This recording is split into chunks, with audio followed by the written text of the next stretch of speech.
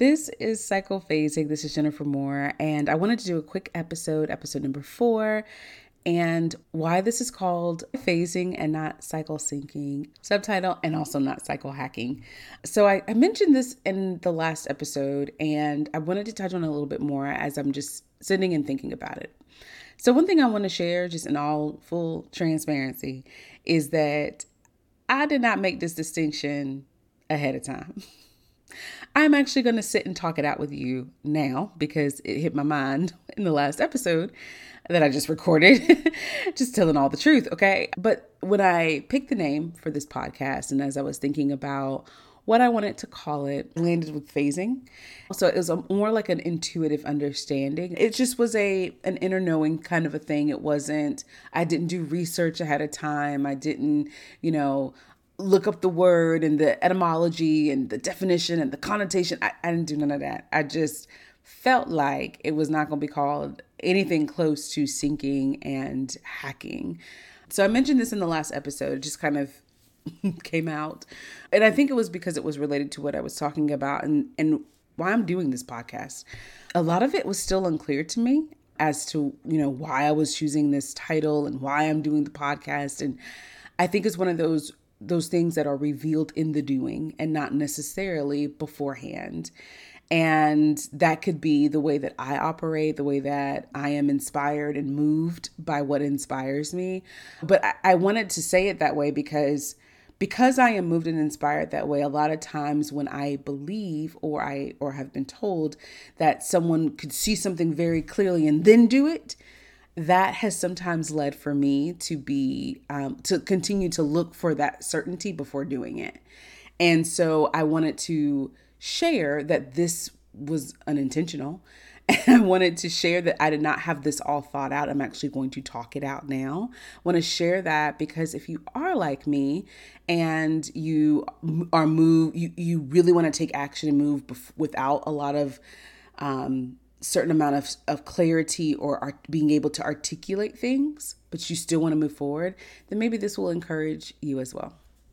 Unintended results. See, I'm already just going off the dome. So in the last podcast, I talked about the luteal phase and just being able to look at your symptoms. And when in the moment you are moved to wonder more about it, to wonder deeper about it, then, just this is maybe a way to kind of trigger that for you or activate that questioning with regards to PMS symptoms for you. So I mentioned, this is why I call this cycle phasing and not cycle syncing or cycle hacking.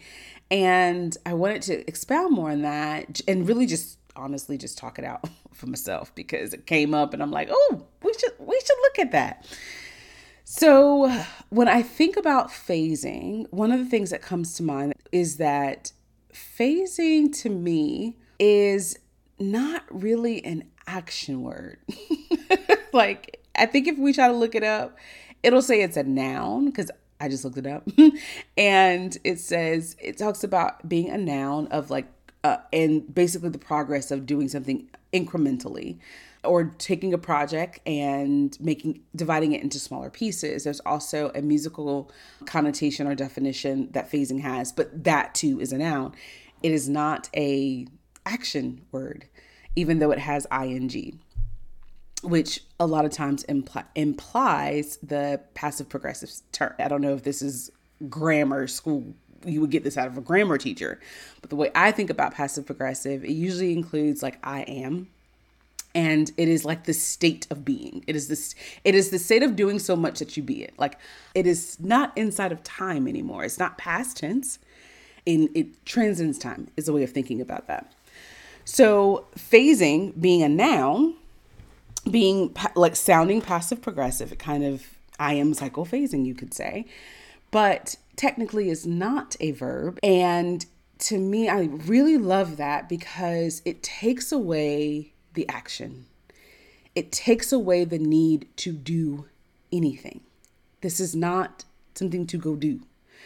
And I said this in the last episode of a lot of times we get information or we're trying to get something done or trying to do something and there's something to do. Oh, now that I know that there's something to do. Oh, now that I see that, or if I can just, now what do I do? Like, there is just this push to always do that.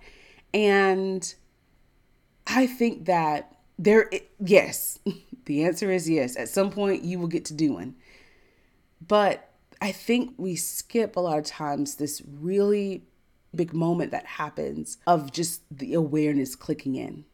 Like really having awareness and being in awareness and what that actually creates. So when I think about cycle phasing, it really is just about becoming aware. That's it. And what we've learned about awareness is that we cannot separate the observation from the observed, meaning that as you are watching something, like it has an impact on it and it has an impact on you. Basically, when you're paying attention to something, you have an impact on it. When you're paying attention to something in yourself, the act of you observing it alters it. Because whatever you were doing without awareness, you were just doing, probably in habit, just and you're just in the motion of it. You're not thinking about it, right? But when you bring awareness to it or you bring observation to it, then you begin to impact the action in ways that you may not be able to articulate, but you are changing it by watching it. So a lot of times we just go right into what do I do? And I think there's plenty of room for that. I think we think the change comes from the action of doing something different or doing something with it or all of that. I think the change happens and then you see the manifestation of the change in the action, like that sustainable action. And so when I think about the difference between cycle phasing and maybe a cycle syncing or a cycle hacking, those imply that there's something to do. You go eat this instead of that. You go do this activity instead of that. And there is this that whatever change that you're hoping to experience in even taking a look at a cycle, whatever that is, whatever, and I say change, but like whatever your hope is in getting this information, the doing part doesn't come where we think where it does. And so I think in naming it phasing, it really is about becoming aware and being in that awareness of what I am going to continue to ask this question. I feel like this is the question of the whole podcast. Like, but what is a woman? Like, what am I as a woman?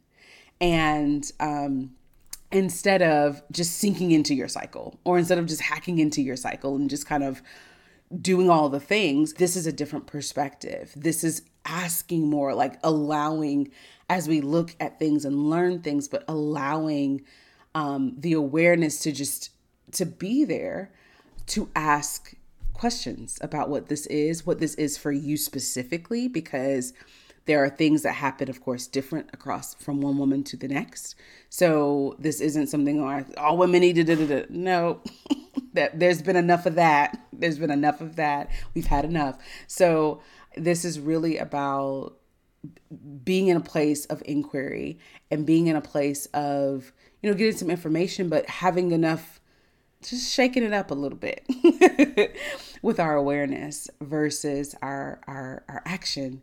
And I think even that lends to a lot of the difference between feminine and masculine, right? That's probably another episode. Was there anything else I wanted to say about syncing versus phasing? I don't think so, because I talked about phasing more than I talked about cycle syncing and cycle hacking, because, those are valid things, but that's not what we're doing over here. Not initially, at least. I need to know some things. All right. Thank you for listening to the podcast. Until next time.